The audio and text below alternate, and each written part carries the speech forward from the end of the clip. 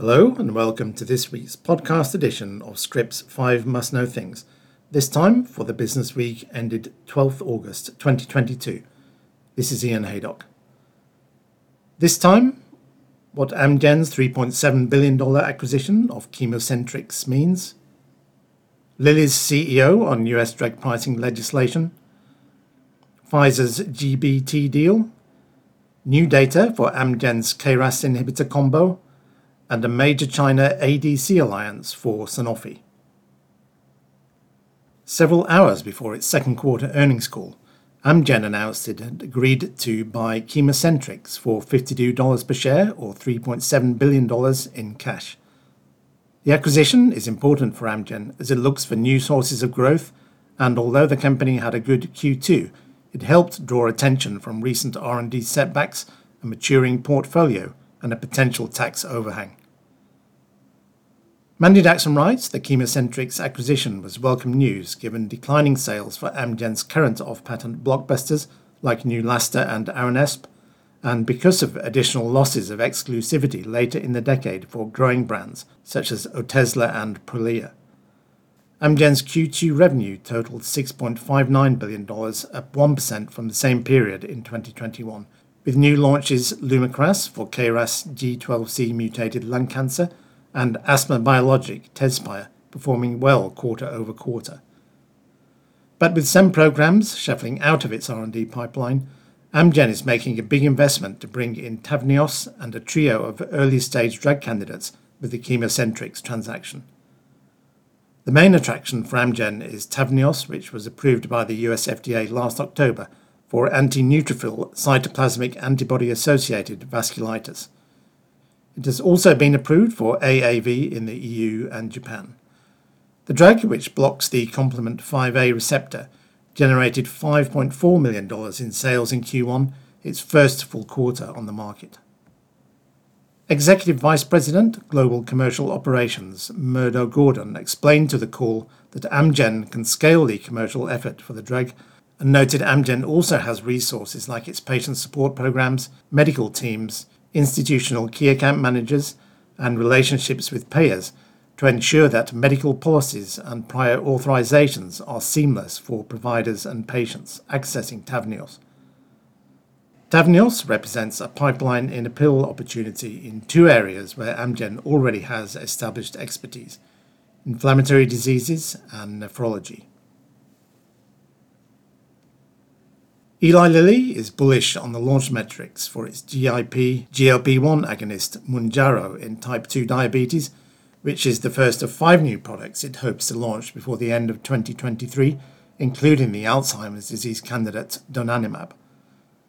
But while impressed by Mounjaro's quick start, analysts had trouble getting past Lilly's quarterly sales decline of 4%, which the company attributed mainly to pricing pressures in the US and elsewhere, along with currency impact. Joseph Haas writes that CEO David Ricks also stepped up again on the soapbox during the Q2 earnings call on 4th August to criticize the drug pricing legislation currently being discussed in the US Congress.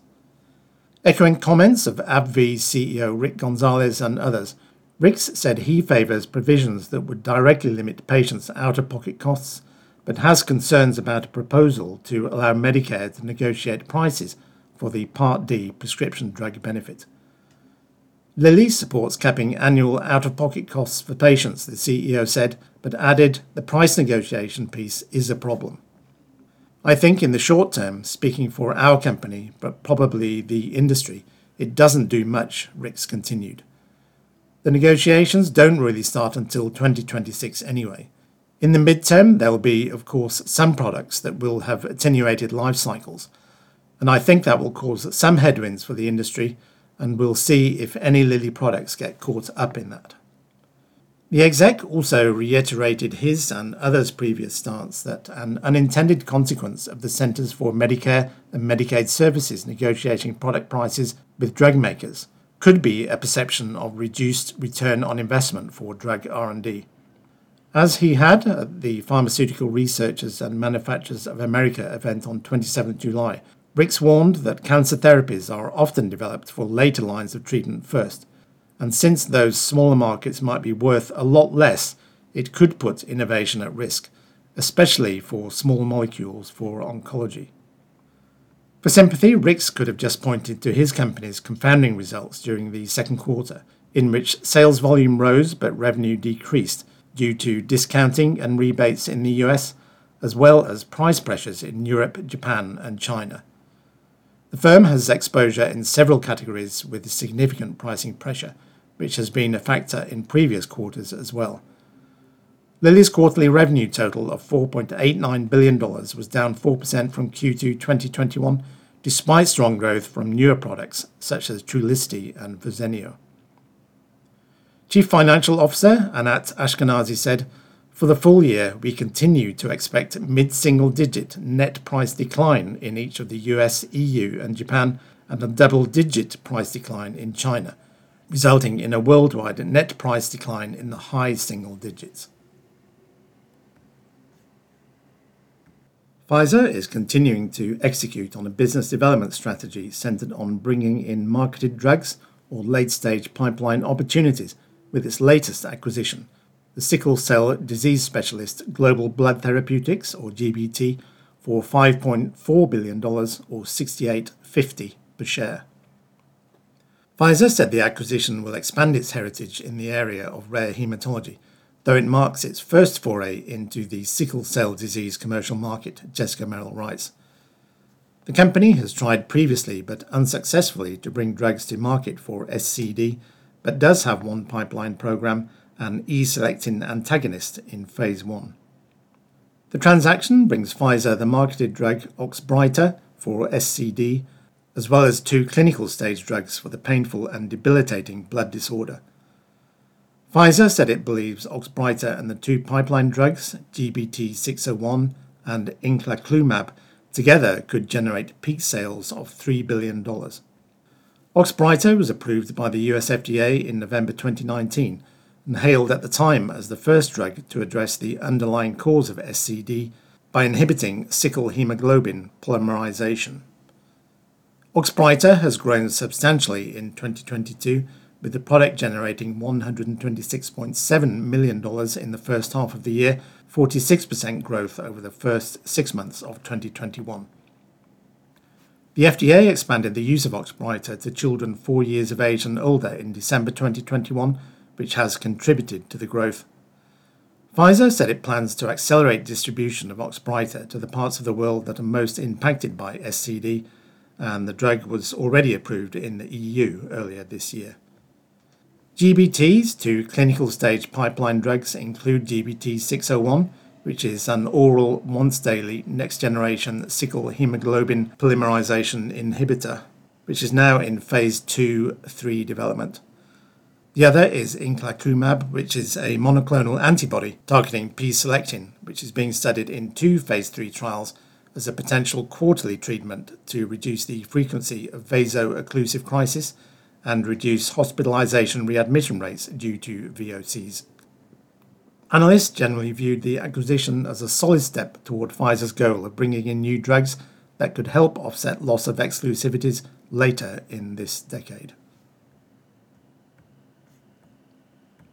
Amgen is exploring the combination of a lower dose of its KRAS G12C inhibitor Lumakras with Merck & Co.'s Keytruda in first-line non-small cell lung cancer, after data from a phase 1 safety study showed high levels of liver toxicity for the 2-drug combination.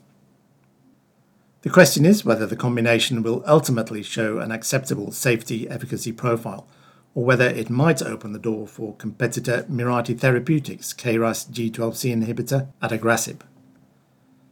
Laurent Diamant writes the company announced the data from the phase 1b Codebreak 100 and 101 studies combining Lumakras with either Keytruda or Roche's PD-L1 inhibitor Tecentriq on 7th August at the World Conference on Lung Cancer. Exploring the drug in combination with other therapies is key to Amgen's strategy for Lumakras, and the PD-1-L1 pairing was hotly anticipated, although combining targeted therapy and immunotherapy has generally been seen as challenging. The objective response rate across 58 patients in all dosing cohorts was 29%. The median duration of response for responders was 17.9 months. Memorial Sloan Kettering Cancer Center oncologist Bob Lee told an 8th August call with analysts that efficacy data may have been dampened due to treatment discontinuations. But analysts approached the results with skepticism, while also saying the data, which Jefferies analyst Michael Yee called lackluster at best in a 7th August note, was expected. Guggenheim Securities analyst Michael Schmidt said in a 7th August note that the future of the combination remains highly uncertain, citing liver toxicity and the discontinuations. Finally, as the global competition in antibody-drug conjugates intensifies, one global pharma giant is looking to break into the Chinese market for these and other oncology products through a major new partnership. Sanofi announced on 4th August a strategic alliance with China's Innovent Biologics to jointly develop in the country 2 oncology ADC assets in combination with Innovent's marketed anti-PD-1 antibody, sintilimab. Brian Yang writes that one is tusametamab ravtansine, comprising an antibody targeting CEACAM5 with a maytansinoid derivative payload, and the other is SAR 444245, a recombinant non-alpha interleukin-2 variant. Tusametamab is in a global phase 3 program for second-line non-small cell lung cancer, which includes sites in China, and in phase 2 for first-line NSCLC, gastric cancers and other solid malignancies. SAR 444245 is in global phase 2 studies for skin and gastrointestinal cancer, NSCLC and mesothelioma, head and neck tumours and lymphoma. Under the agreement, Innovent will develop and exclusively commercialise tusametamab in multiple oncology indications in China, in return paying Sanofi up to €80 million in development milestones plus sales royalties. The Chinese firm will lead the clinical development of SAR 444245 in China, where Sanofi will have full commercialization responsibility, and the French company will pay up to €60 million in development milestones plus royalties. For both assets, Sanofi will be the sole holder of marketing authorizations in China, and it has further agreed to invest €300 million in new common shares issued by Hong Kong-listed Innovent. Through the new tie-up, it seems clear Sanofi is looking to leverage the Suzhou-based firm's commercial track record and presence to gain a foothold in China's increasingly competitive ADC and oncology market. While Innovent was not the first Chinese drug maker to launch a PD-1 antibody, it has emerged as a leading player, helped by sintilimab's inclusion in the National Reimbursement Drug List in the late 2020 negotiation round. One question is whether the latest partnership with Sanofi may impact Innovent's long-running tie-up with Lilly for sintilimab and other oncology medicines, which was further expanded earlier this year.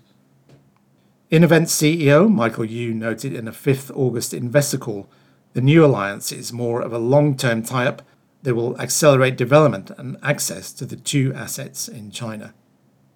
Yu had noted back in August 2020 that the partnership with Lilly for sintilimab is structured such that the US firm oversees the PD-1's global development outside China, while Innovent is free and clean to explore otherwise and has the flexibility to do combo studies, something that the new Sanofi alliance appears to be taking advantage of.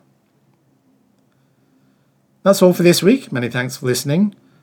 All these articles in full are linked in the story accompanying this podcast and are just a fraction of those published in Scrip last week. Log into the site, or if you're not already a subscriber, take a free trial to see what you're missing. Bye for now.